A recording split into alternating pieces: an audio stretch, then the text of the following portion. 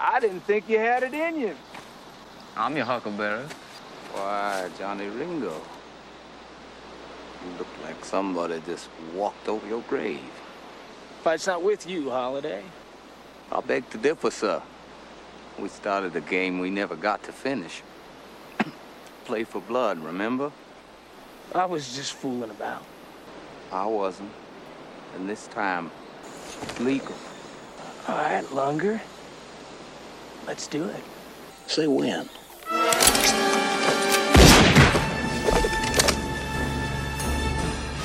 Come on. Come on! Oh, Johnny. Come on!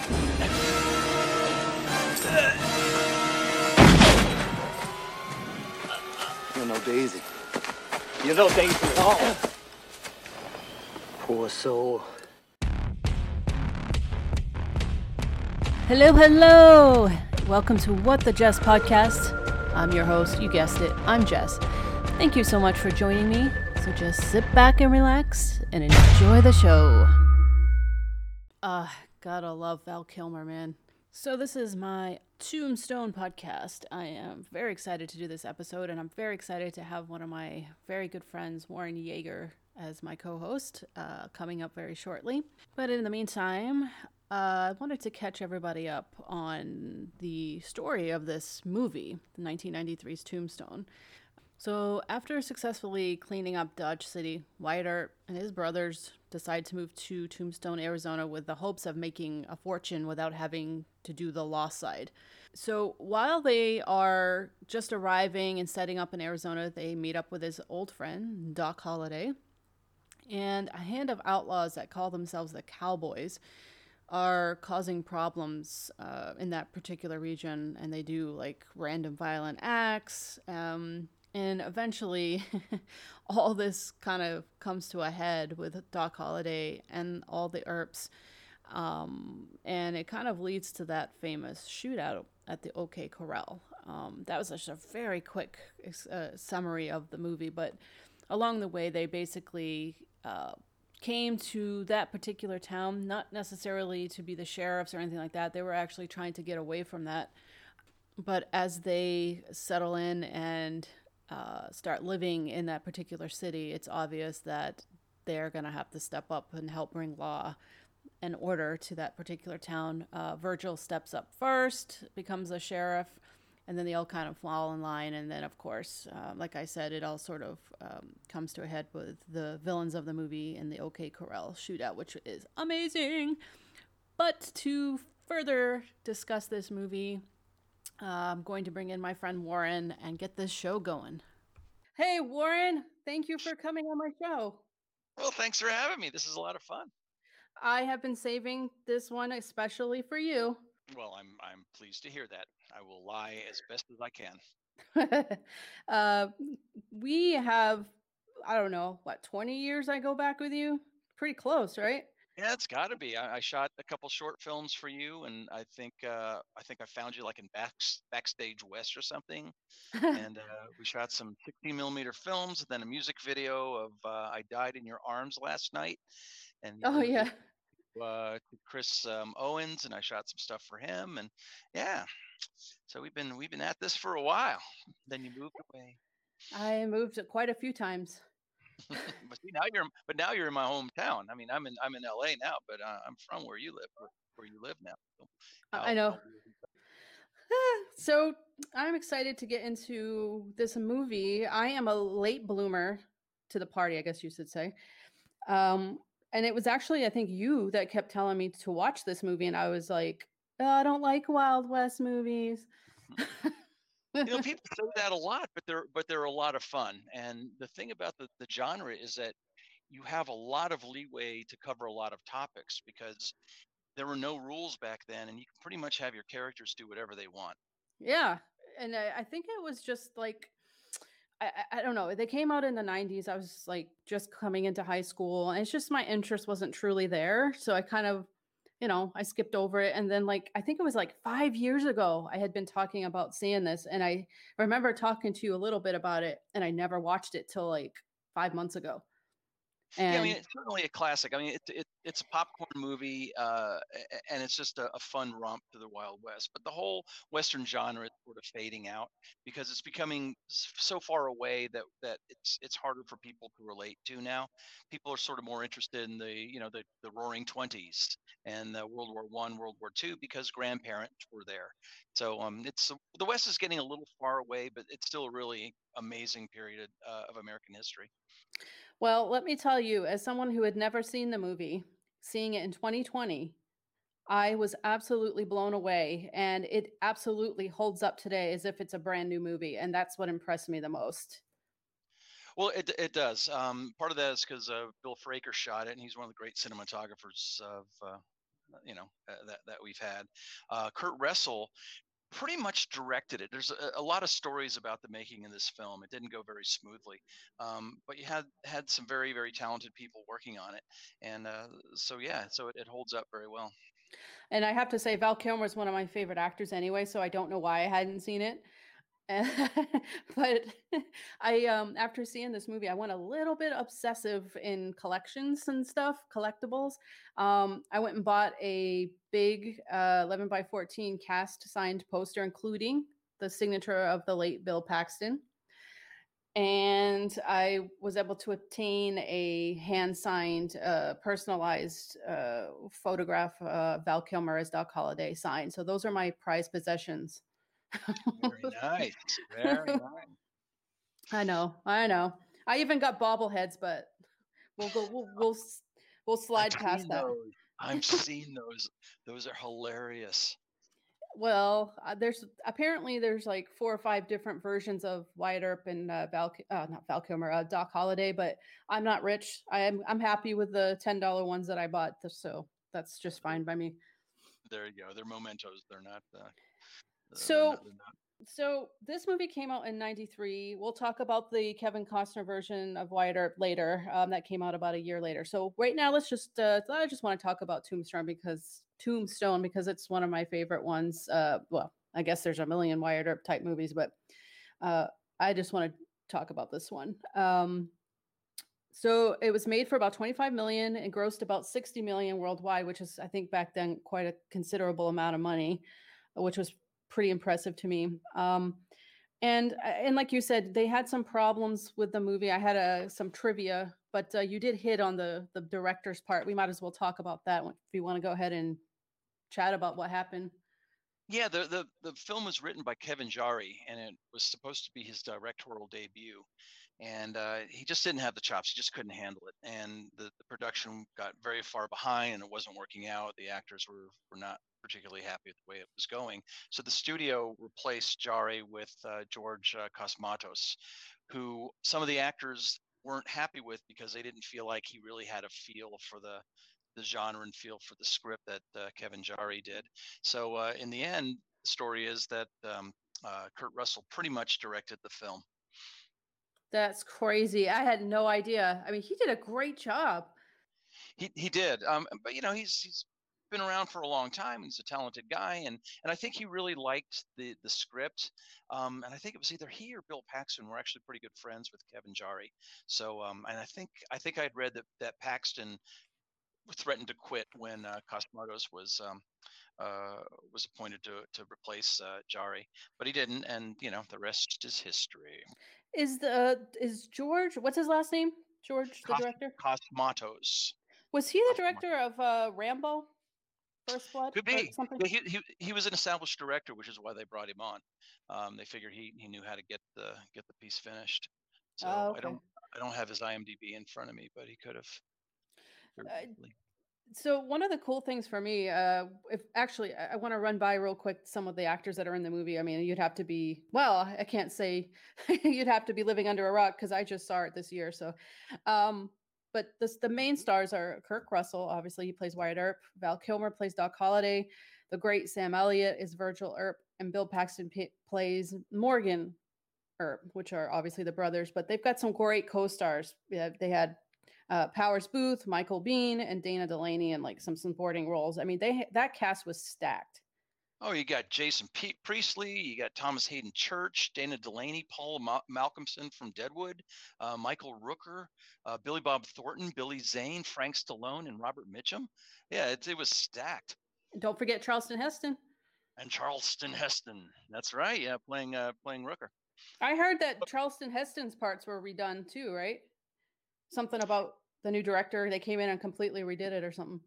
Yeah, I think that's true. I think that was where Jari started, and with those scenes, and they didn't work out.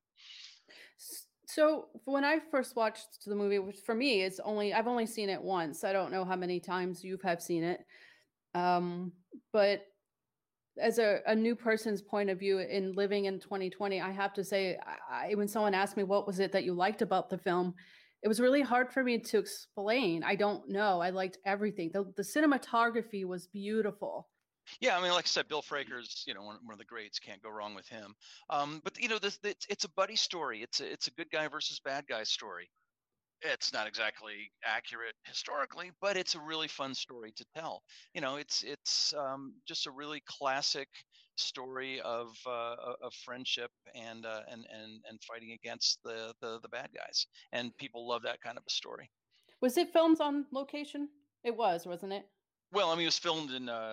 I think it wasn't filmed in old Tucson.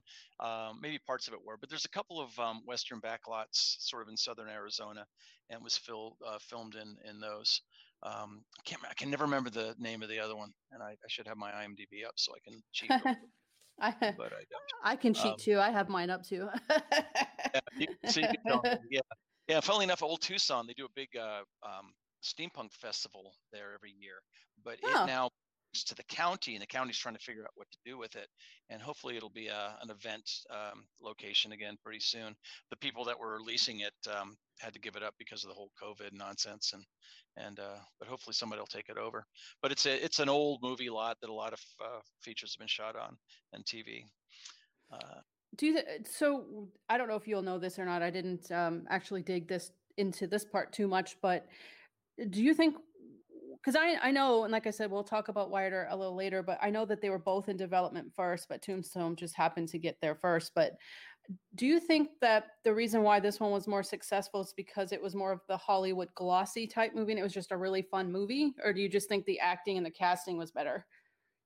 I think the story was more pithy and inherently more just more fun. It didn't take itself as seriously as the Costner's Lawrence Kasdan movie did. So I like them both very much. I actually like Dennis Quaid's portrayal of Doc Holliday as a historical character better, because I think he captured his essence a little more. But you can't beat Val Kilmer for fun. Oh yeah, he's just fantastic. I love Val Kilmer anyway. Yeah, right. Yeah. So going back to the actual production of Tombstone, because I just noticed these things. The costumes seemed like dead on to me, and like the mannerisms, the props, the sets, everything was so realistic. I felt like I was really there with them. Well, the mustaches were all real. Apparently, all four of the main characters grew their own mustaches. And Kurt Russell can pull off a stash, man. That thing was a monster. So yeah, I mean, yes and no. I mean, it's hard to know how those guys actually dressed. Some of the wardrobe's a little cliche, like some of the. I mean, this is getting to be really fussy stuff, but the long coats, probably not so much for the real characters, because they were city guys. So they would have worn, in 1881, you probably would have worn town coats, sack coats, maybe a frock coat. But those were getting to be more formal. The hats were fun. I mean, it was accurate-ish, but I wouldn't call it a documentary on clothing and the like. And the Cowboys, by the way, back in the day, didn't wear the red sashes. That was a great device to identify them, but it wasn't accurate to the Clanton and McClowry gang. Oh wow, I can't wait to jump into the history part. This sounds like stuff that's really cool. I love Yeah. hearing about that stuff. I mean, we are going on to visit Tombstone next year or whatever. I know you've been there quite a few times, but I'm because of this I've been movie, I there want to go. exactly once. But hopefully, and I'm hoping to meet you down there, because I Woohoo! think I told you my friend Phil owns the oldest hotel in Arizona, which is about a 45-minute drive from Tombstone, Oh, and we're going. Big Nose Kate worked there, so it's a little bit Oh, history. And it's right, wow. and it's actually 10 miles from Wilcox, where Warren Earp, the youngest Earp brother, was killed in 1900.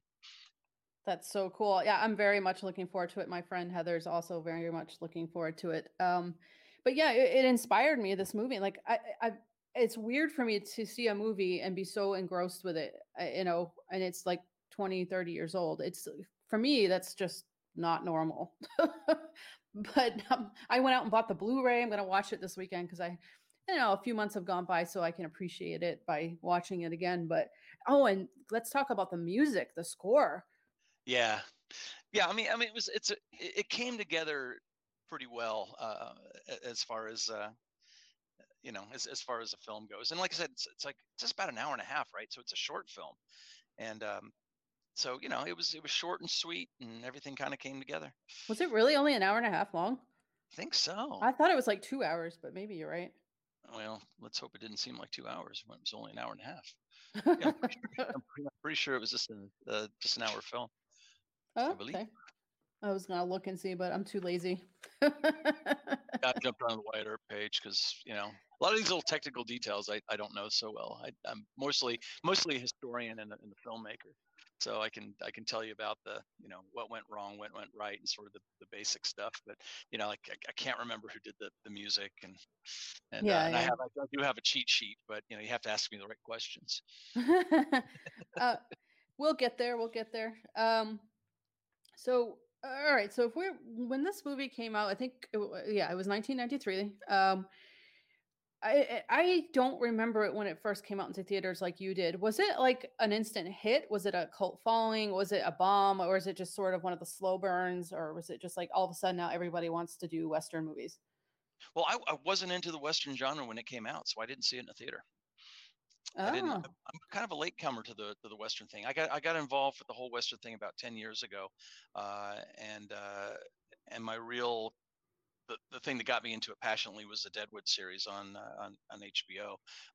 But then, of course, I came around to Tombstone and the Wyatt Earp movie, and Open Range and Unforgiven and the Sergio Leone films, and really, I've seen a lot of the westerns now, but I'm not the greatest like historian on westerns or a long fan. So, and I'm more into the living history of it all. But yeah, I think it did quite well. I think it did better than Wyatt Earp, oh for a couple. yeah. Again, because it had such a brilliant cast. I mean, the whole cast was just so much fun. Didn't take itself too seriously, and it came out first. So by the time Wyatt Earp came out, they're like, "Well, this is the same movie." Well, yes and no, but it certainly covered a lot of the same ground. So I think it Wyatt Earp sort of was the the stepchild, or perceived as a stepchild. It's a great film, very very well researched and shot and performed and everything. But Tombstone, again, it's just a pithy, fun popcorn movie, and I think that's why people really love it. And I was excited because I didn't know, except for the four main stars, that I didn't know Michael Bean was in that. I mean, that dude was on a roll from like, what was it, 82, 83, or whatever till um was he? Oh no, he wasn't in Terminator 2. But anyway, he had a just like one hit after another. And when I saw him in this film, I was really excited. I was like, oh, I love him. Yeah, yeah, and he played the part great. I mean, the the rivalry between Johnny Ringo and Doc Holliday was a lot of fun, and that classic scene over the faro table where Johnny Ringo flipped his pistol, and then Hmm. Doc Holliday flips the mug around, was just hilarious. And Michael Bean apparently learned how to spin guns to do that, so that's all him. And Val Kilmer has that special trait that he has where he can move objects over his knuckles. He's been doing that since Top Gun. I don't know if you Oh yeah, realize yeah, that. Hmm. that the rolling the coins. Yeah. I try to learn to do it, and I just can't do it. I have my days. I mean, I can do it every once in a while, and then I drop it, and it's not good. I also don't really try that much, so I'm sure if I really made myself study it, I probably could pick it up, but it just feels so foreign. It just feels weird. Yeah, and and I don't have tremendous fine dexterity anyway. I mean, I was a drummer, not a guitar player, so that should show you where I'm at. That's too funny. So before we get into getting into more of the historical things, let's just real quickly talk about the Wyatt Earp film, which we've been sort of hinting at. Like I said, it did come out a year later, and I think that production also had some major problems getting off the ground. And I don't remember if it was during the whole Waterworld fiasco or not, but I think it was somehow a little bit related. I really don't know much about the production of that movie, to be honest with you. I mean, Yeah. like I said, I like it, and I can relate a lot of it to the historical events, but as far as the behind the scenes stuff, I don't really know so much about it. Yeah, and for me, when I once I saw Tombstone, the next night I went ahead and watched Wyatt Earp, Kevin Costner's version, because I actually like Kevin Costner. I think he's pretty cool. I've met him a few times on the lot. Nice guy. Um, so I don't know. I thought I was expecting more of an action movie. So I think the problem with seeing them back to back is you probably lose appreciation for both of them because you're expecting them to be the same and they're completely different movies. Yeah, and it's like your favorite pizza. The pizza you grow up with is your favorite pizza, and you try somebody else's favorite pizza, and it just doesn't stack up. So it's like that with these two movies too. I mean, I'm sure there are people that saw Wyatt Earp first and then saw Tombstone and went, "Wow, this Tombstone's a little bit hokey. Wyatt Earp really makes me feel like I'm in the West," and Right. and there are people that are the opposite. And again, Wyatt Earp took itself much more seriously than Tombstone. I mean, the scene at the what is it, Iron Canyon, where Wyatt shoots Curly Bill, that slow motion. No, it was like Yeah. very you know, but Yeah. is what it is. Again, it's a fun popcorn movie. You can sit and watch it and kind of have fun with it and giggle at it and whatever. I think Wyatt Earp's, like you said, it is a lot more serious, and obviously it's a lot longer. It's about 3.5 hours long. It's almost like more of a story of Morel, right? Like his own Morel, and he feels pretty much like almost a damned person, a damned soul. But he's a gunfighter. He's a hero, but he has issues. He's not as confident as the Wyatt Earp, Kirk Russell's. I feel like he has a lot more demons. He does, and I think that was the point of the movie. I mean, look at the titles. Tombstone was about Tombstone. That was the main character, and everyone else was a supporting character in telling the story of Tombstone at that particular time. Wyatt Earp was a biopic about this guy, and I think the whole point was to show that he wasn't, a superhero. He was a human being that made his way through a very tough time and lived to tell the tale. Wyatt Earp lived till 1929. He was never touched by a bullet. He was never even wounded. He was the luckiest guy on the planet. But he did a lot of stuff that a lot of people did back in the West. And he was a hero and a villain. He was a criminal. He was a cheat. He was a lawman. He was a marshal. He did it all. So, like, so it'd be almost like saying in Tombstone, Wyatt Earp is more of a character, and Wyatt Earp, he's a person. Yeah, I think so. Yeah, I mean, Tombstone is much more of a caricatured movie, and it's I don't want to say it's not shallow because it's not, but it's more a surface story. It doesn't get into Right. the real backstories of the characters at all. Wyatt Earp has a lot of backstory. I mean, you know how he grew up. You knew something about his parents. You knew that he wasn't so tough when he was younger, and he had to learn how to be tough. So you learn he was jailed. I mean, he was almost hung for being a horse thief, and he was drunk for a while, and then he lost a wife to that was probably it wasn't tuberculosis. I think it was plague. So he had a tough life, and like I said, lived to tell the tale. And it was interesting because I read somewhere online when I was researching this podcast subject, whatever. It said if someone asked you what movie's better, Tombstone or Wyatt Earp, and someone gave this answer, which was really cool. It says, if you watch the first half of Wyatt Earp with Kevin Costner and get all the backstory until he gets to Tombstone, and then switch it and put the Tombstone in and watch it from there on. Then you get a full picture. I was like, that's pretty cool. That's pretty cool. Well, none of them get the gunfight at the OK Corral right. That lasted 30 seconds and only about 30 shots were fired. Well, so, since we're talking, let's go ahead and jump into the history then, because since we're just kind of sprinkling it throughout the episode anyway. So from here on, we are talking more of the reality of all these characters, not movie versus movie. So when we say Tombstone, or if we refer to these characters, we're not talking about the Hollywood versions anymore. And this is your genre, not mine. I know nothing about these characters. So why don't we start with, like you said, you want to start with Wyatt Earp, just do a basic history on, I know we kind of touched on it, but who is Wyatt Earp? Well, Wyatt Earp was a guy who was pretty typical in the Old West. I mean, his family moved around a lot, and he was a young man during Western expansion. So there was a lot of opportunity, a lot of trouble to get into. He was, a decent enough guy, tried to get married, tried to have a good life, tried to study for the law, and then disease took his wife, and I think she was pregnant at the time, and it just threw him into a, kind of a state of depression. So he started drinking, he started getting into trouble, making bad decisions, and then he got himself right. So he was just a guy who was there, and like I said, he's very typical of a lot of people. He wasn't particularly successful. I mean, he was a lawman. A lot of people were lawmen. He worked for Wells Fargo. A lot of people did that. He was a marshal. He did that. A lot of people did. He was a faro dealer, which is an old gambling game. A lot of people did that. And he owned failed mines, and boy, a lot of people did that. So again, he just lived till 1929 and was able to spend time in Los Angeles, hobnobbing with the fledgling Hollywood movie industry, and created a myth about himself. He had some help. He had some books and stuff written about him, and so he's just a guy who survived. And what do you think it is that made him famous over hundreds of other cowboys, or whoever you want to call them, from the Wild West? Why him?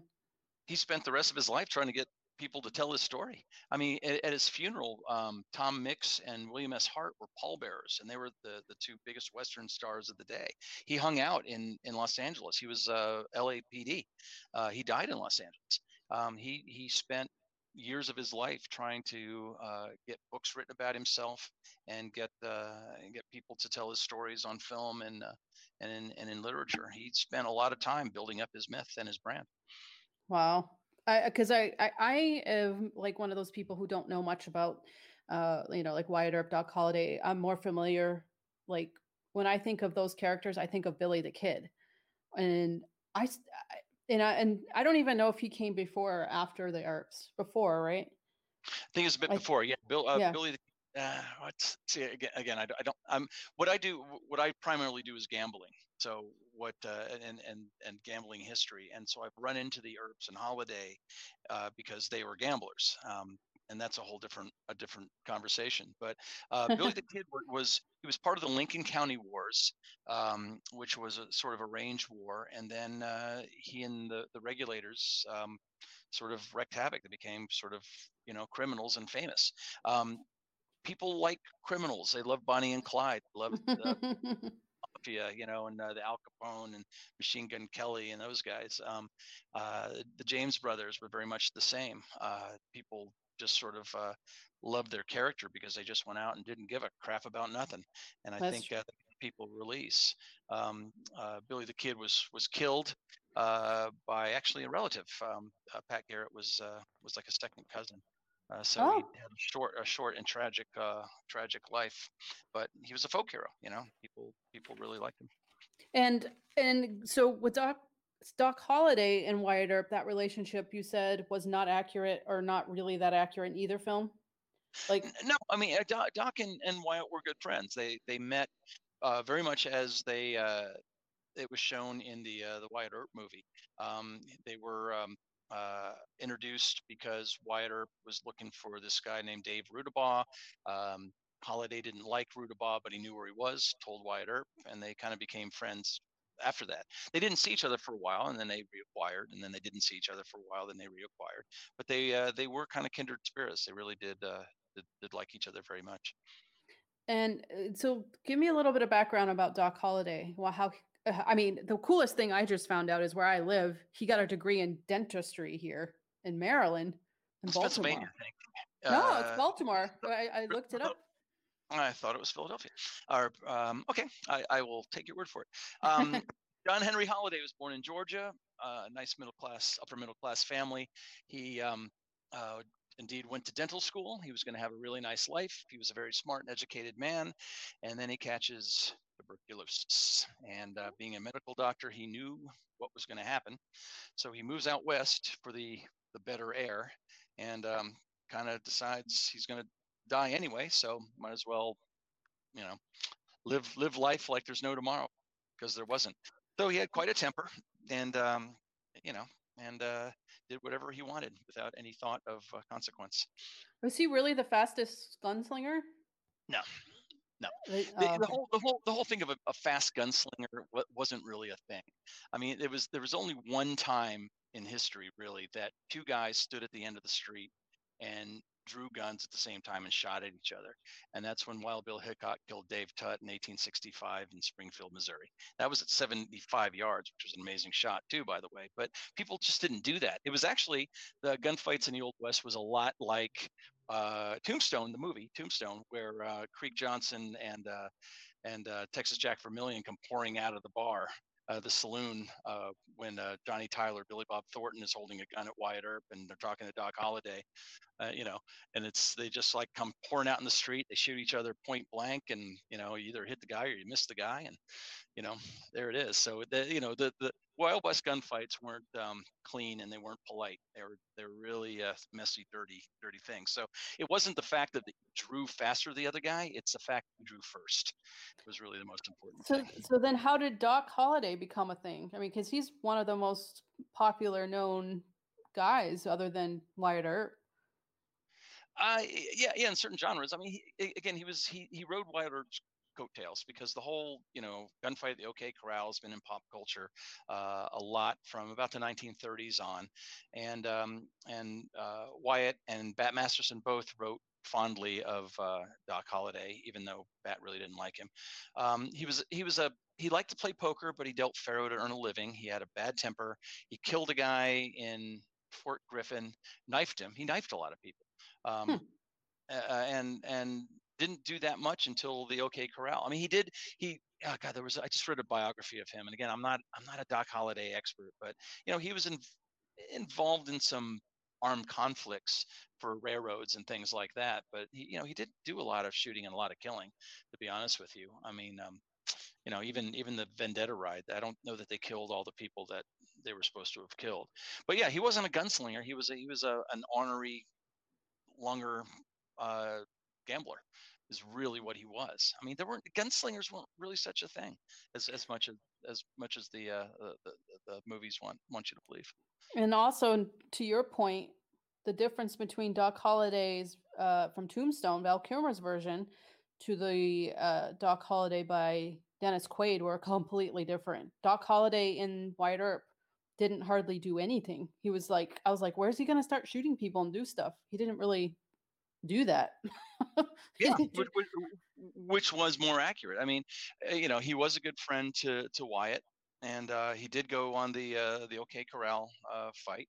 He did take the shotgun from Virgil, and I believe Doc suggested it. I think it's more accurate in the Wyatt Earp movie. It was like, you better give me this thing, or else you give him the wrong idea. But he did shoot a horse and a guy, and he was shot, and I think he emptied both his revolvers. So he did a lot of shooting during the gunfight at the OK Corral, and he also was on the Vendetta ride. So he was when the Earp brothers and some friends went hunting for the cowboys, and hunting these guys down to kill them. So that's something that we don't really accept in this day and age anymore, but we decide that Wyatt Earp's a hero for doing it. So you also said the OK Corral scenes in both movies were inaccurate. You said it because it was just over so quickly. I mean, it's Hollywood; they got to gloss it up a little bit, right? A lot of shooting and a lot of weird stuff going on that didn't really happen. You remember, if you've got a 6-gun, you've got 6 shots, and that's it. And they were standing about 6 feet apart. So you can miss at that distance, but you don't miss a lot. So it was over in 30 seconds. There were about 30 shots, and there wasn't, I don't think, all the rolling around and diving and all that stuff. But Ike Clanton did come up to Wyatt and go, I'm unarmed, and Wyatt threw him to the side and said, either run or fight. And the death count was correct. There were 3 killed, and then Morgan and Virgil were both injured. It's ish. It's ish, but it's a very Hollywood version of it. What about the deaths of Morgan? The way that he died, was that pretty much what happens? I think he dies at the pool table, right? That is actually absolutely true. I mean, he was playing pool. There were 2 shots fired. One hit over Wyatt's head, and one killed Morgan. Absolutely. And that pool hall is a T-shirt shop, but they have a little plaque to where that actually happened in Tombstone, which you'll see next year. I'm very excited. I just had a flash of something else from Tombstone. Another thing that, since we were talking about the OK Corral, and I'm talking about Tombstone's version, but when they walked down in slow motion, those, the wide angle shot of the 4 actors walking in slow motion with a fire behind them was so well done. I got goosebumps looking at it. Yeah, and that's pretty true. They pretty much did gather up, and they walked side by side. Johnny Behan came and said, "Oh, I've disarmed him. And they didn't believe him. Big Ed Burns from Soapy Smith's another amazing character and a con man from back then.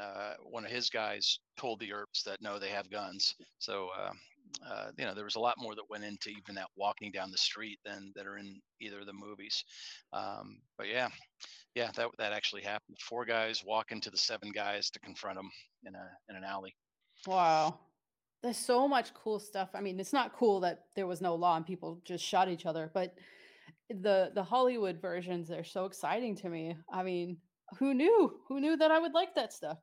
I know, right? But there was law. I mean, the whole motivation was severe gun control laws. You could not carry a gun in town, and if you did, they would arrest you.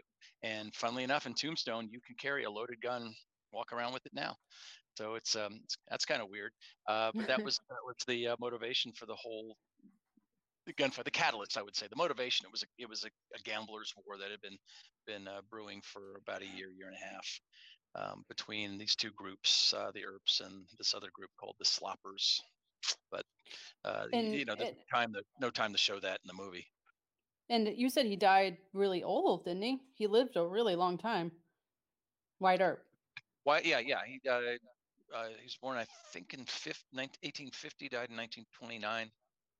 I had no idea it was that's earlier and closer. I mean, it's a long time ago, but it seems when you say 1900 to anything, I still think, oh, that wasn't that long ago. For some reason, I thought these guys were like way back in like the 1800, like 1820s. That's a lot closer to now than I thought. Yeah, well, most kind of the Wild West happened after the Civil War. So the period between 1865 and about 1897, and a little bit into the 20th century was kind of the Wild West, depending on where you were. The Wild West kind of ended up maybe in some places in Texas and in the Klondike and Alaska, but everything else had been pretty much settled. I mean, Denver in the 1880s had electricity, so things could be a lot modern than you would imagine. So yeah, it wasn't all just clapboard saloons and serving rot gut whiskey. And actually, Tombstone. Cool thing is, Tombstone back in 1881, they had an ice cream parlor. No kidding. Cream. Yeah, apparently Wyatt got an ice cream every day. He loved his ice cream. And at the saloons, you could get foofy drinks. Some of them very, very nice. And they had free food because there were lots of saloons, so there was a lot of competition, so you had to draw in your clientele. One question I was going to ask is, did Doc Holliday really play the piano? I heard that he actually did, and that's why Val Kilmer insisted on learning how to play. I don't know for sure, but I could certainly imagine he did. But because again, he was very well educated from a pretty good stock back there in Georgia. So yeah, like I said, I'm not a Doc Holliday expert. Do you have any biographies you'd recommend on either Tombstone or Wyatt Earp or Doc Holliday or all of them that people, if they were interested in, like me, I'm interested in reading some biographies. Yeah, there are a lot of them, and some of them are more accepted than others. I just read one called you're not going to believe what it's called. It's called Doc Holliday, by a No. guy called by a guy named John Myers, and it's the first biography of Doc Holliday. Sort of like this is the book on Doc Holliday, but a lot of it has been modernized because the research is better. So there are lots of books on Doc Holliday and Wyatt Earp.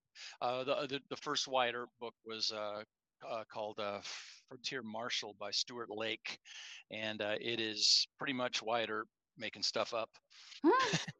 So and that's really the Frontier Marshal is what made Wyatt Earp the cult hero, is because it was all sorts of I killed a bar with my bare hands, stuff like that, I killed this guy, I killed that guy. And just getting back to Tombstone, there's that scene that we talked about where, he has the shotgun, he goes, then he shoots Curly Bill Brocious. It's very possible he didn't kill Curly Bill Brocious. It's very possible Curly Bill Brocious lived till the 20th century. In that gunfight, a lot of people think it was just a group of miners thinking the Earps were a bunch of people trying to claim jump, and nobody ever saw each other. They just shot at each other, and a few people died and a few people didn't, and who knows. Johnny Ringo was found sitting against a tree with a bullet in his head. People think it was self-inflicted because his revolver was hanging by one finger. It's very, very doubtful that Doc Holliday killed Johnny Ringo. Wow. Frank Stillwell was absolutely just bludgeoned and shot to pieces in Tucson by Wyatt Earp. It was a brutal thing. When after Morgan was wounded and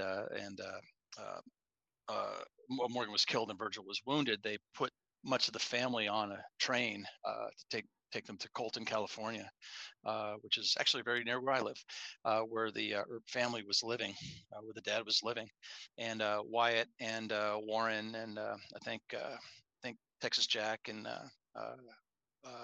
think Pete Spence, I think, or maybe it was Sherman Masters. Anyway, they sort of came as bodyguards. Doc was there too, and they were just sort of standing guard during this whistle stop, and they saw a couple of cowboys, and Wyatt, I think, shot Frank Stillwell 9 times. Wow. Just full of holes. He was mad. He was mad. Yeah, he had quite a temper on him. But his brother was killed and his other brother was maimed, and he just wanted to put a stop to it. That's crazy. Yeah, that's why in the movie, at least, it was like you could totally feel like the anger or whatever. That whole entire scene that you just talked about, I like literally can see it in my head and visualize it. It was so well done, choreographed. A bad day, and actually, some people thought that it was Doc Holliday that shot Frank Stillwell, but it was absolutely Wyatt Earp. Dang. Well, that's so cool.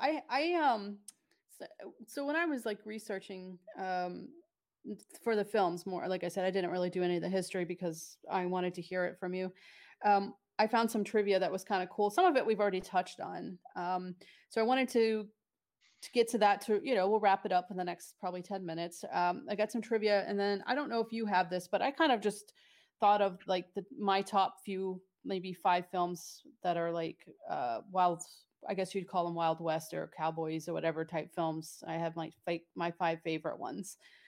So there's always been like I have a couple of these that are in my notes here, but a lot of the lines mostly quoted by Doc Holliday in the movie, especially like the end of the fight at the OK Corral, they say is mostly historically true, and that the newspaper called Tombstone Paper, I guess, how original, when they were reporting the fight, when confronted by one of the cowboys at point blank range, the cowboy supposedly said, "I got you now, Doc, you son of a bitch," and then to which Doc gleefully retorted, You're a daisy if you do.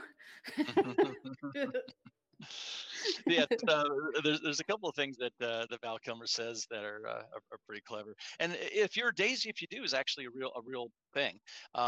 There's I don't know if you know about a daisy BB gun. You ever heard of those? No. Yeah, yeah. There's BB gun. They still make them that have been being made since the late 1800s, and they're very popular BB guns with kids. And they're called daisies. And the reason they're called daisies is because originally a windmill company gave them as a present to people, farmers who bought the windmill. So you buy a windmill, they'd install the windmill, and they go, "Here's a little BB gun for your kid. Thanks for buying our windmill." And the reason it's called a daisy is because when the company presented this gun to the owner of the company and said, "Hey, we should give these away as a present to our people who buy the windmills," he looked at it and went, "Wow, this is a daisy." And then they started calling them daisy. But then the guns became more popular than the windmills, so the company stopped making windmills, started making these BB guns, and became the Daisy Company, and they still exist today. Huh. I learned something new. There you go. That's why you had me on. Okay, and also this was interesting to me. So Robert Mitchum was signed on to star as Old Man Clayton prior to the principal photography, though he fell from the horse, injured his back, and had to quit the film. But they still gave him a part, which he's basically the narrator at the beginning and the end of the film, which I did not know that. That's right. So I learned something on my own.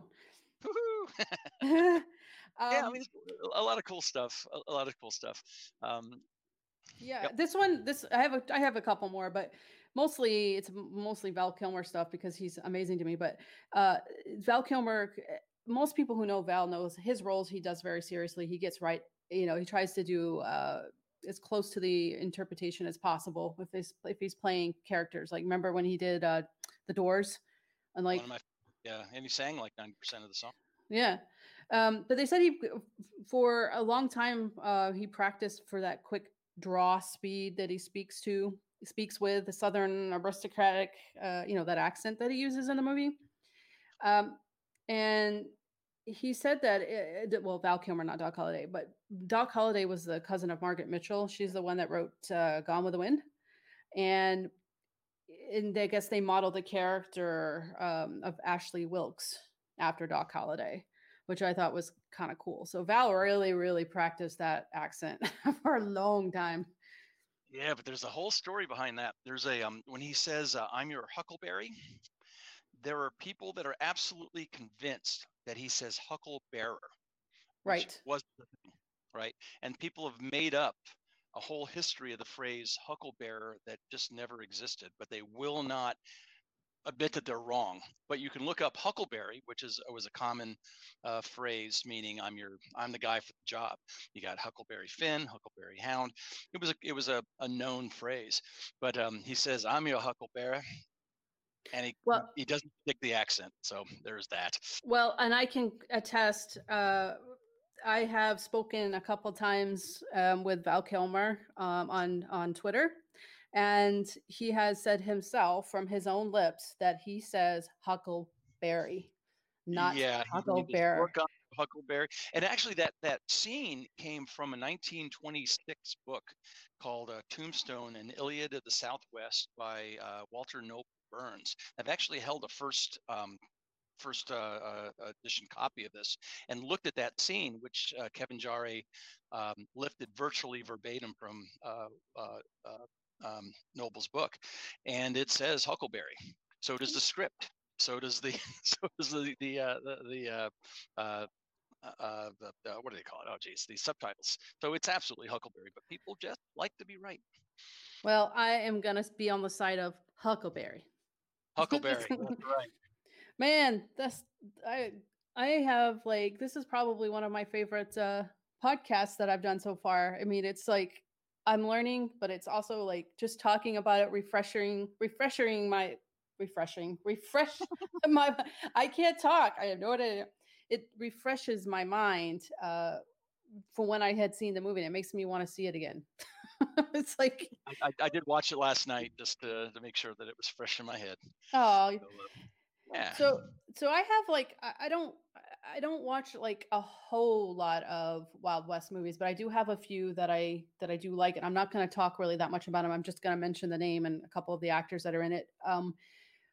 Obviously, Tombstone. So my fifth, I guess you'd call it fifth choice. I don't know if you even remember it. The Quick and the Dead with Sharon Stone and Leonardo DiCaprio.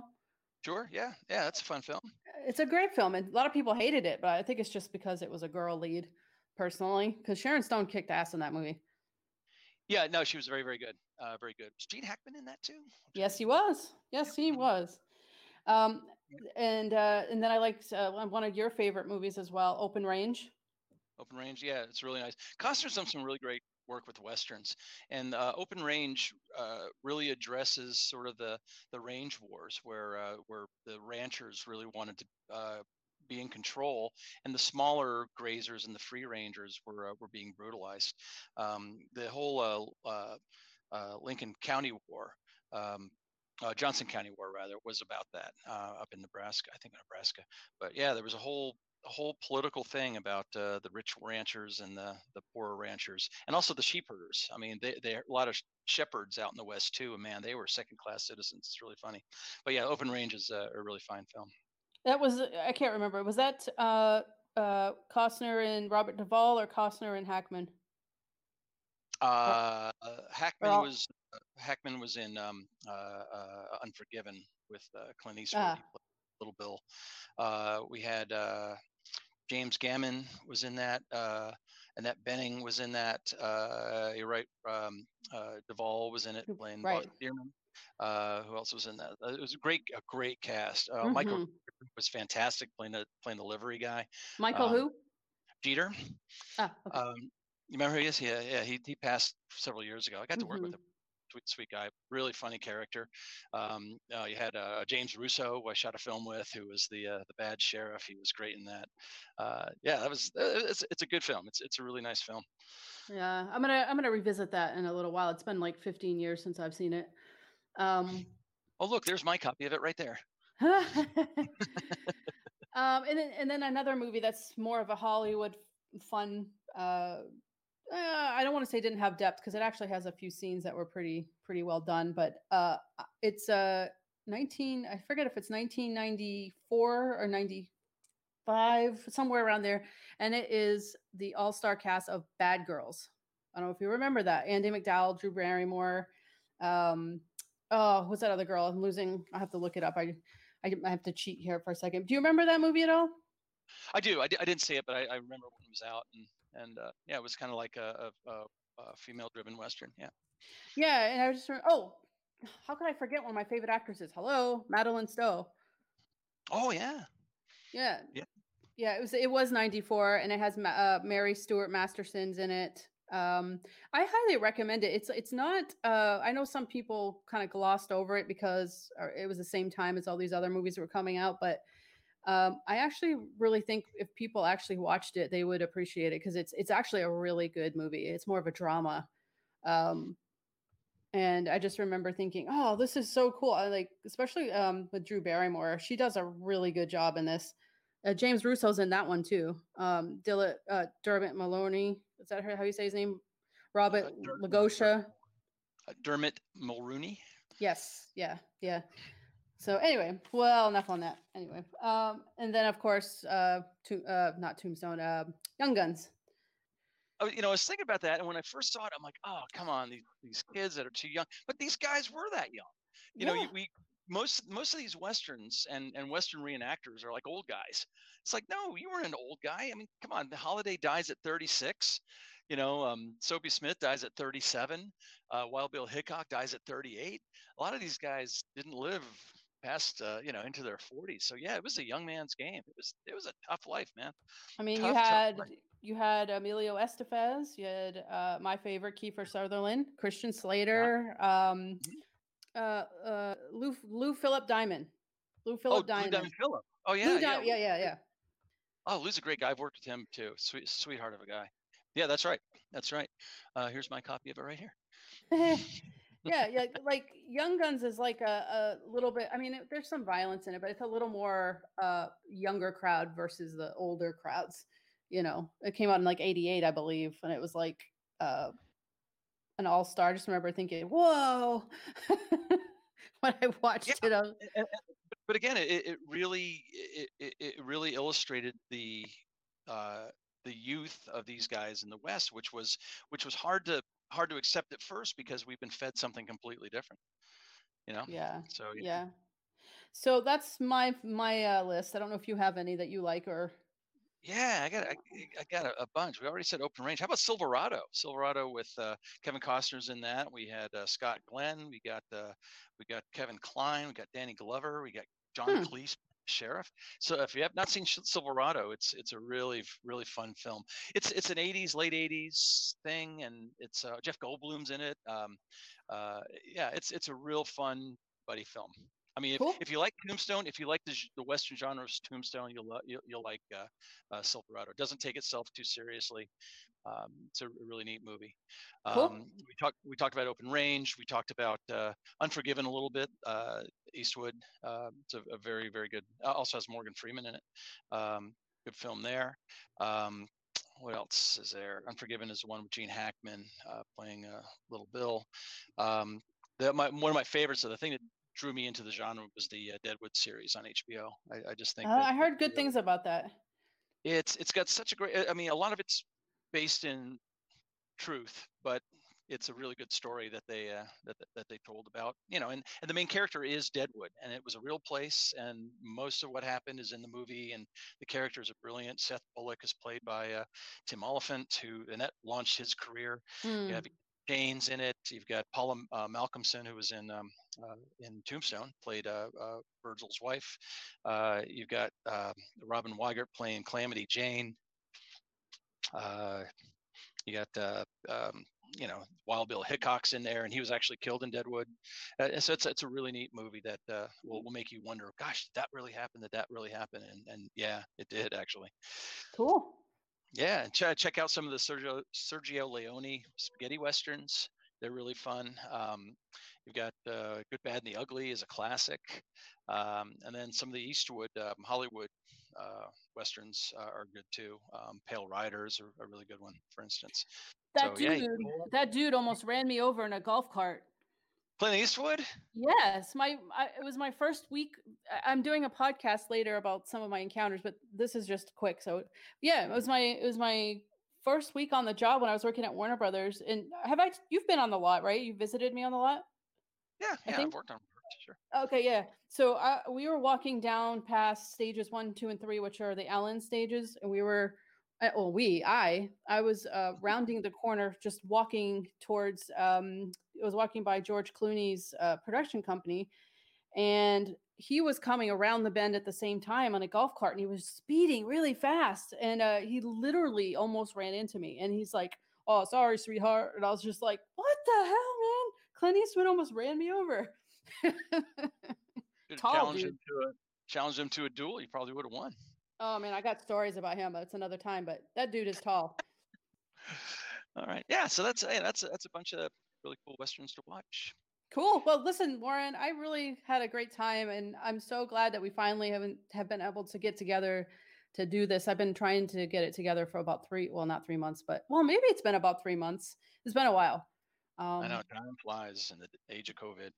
Yeah, and I really wanted it to be with you because we both love the movie, but you're so well versed in, the history and I thought, you know what, we chatted about it a little on the phone, but let's do it into a podcast because everyone should hear all this stuff.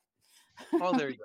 Yeah, and it's fun when you watch a pretty well researched historical film because it makes you wonder what was true and what wasn't, and it kind of motivates you to look up stuff and try to find the truth. And I think that's really neat. Every time I watch something from Boardwalk Empire to Rome or whatever, I always go, I wonder what that was like. I wonder if it was really true. So it's a really good way to educate yourself too and be more educated. And for the record, Tombstone or Wyatt Earp, film wise? They're both different movies. I mean, I don't want to put one above another. So okay. Very different films. Very different films. All right, I'll let you get away with it this time. Warren. Anything that you're coming up with, working on, you want to plug? I mean, not really. I mean, with the COVID, I mean, what I do is I'm a movie consultant on Old West gambling, and so like I was in Westwood and I was in the Westworld and the Deadwood movie, hired to play gamblers at the card tables. So and I do that at different Western events too. Like there's a ghost town here in California called Calico. I deal faro, and I have a whole troupe of con men. We perform at the events, and we're just trying to get one of those. Once COVID's over, we'll be playing that, just out and about, and trying to keep the Old West alive. That's all we're trying to do. So very little happening in COVID. Well, I think it's really cool, and well, you're a pretty talented person. You can do a lot of different things. You wear a lot of different hats. So once COVID's over, I have no doubt that you will, whatever you want to do, you'll do. Yeah, I'll just work on getting by it. Well, I certainly hope next year or year after next we meet down in Tombstone and Cochise. That'll be really fun. Oh, we're definitely doing it. I even have a lady who does ghost tours down there that's gonna show us around. So that's like, okay. I'll introduce you to my good friend John Henry Holiday, who I think I can arrange to be in town. Sweet, I'm there. All right, Warren. Thank you very much. Take care. Thanks for having me on. Have a great rest of the day, and we'll talk soon. Well, guys, we have reached the end of this episode. I know. But fret not, there are more episodes coming soon. So if you really enjoyed the show, please make sure to stop back by and check out the new ones. Because without you, there is no podcast. See you later.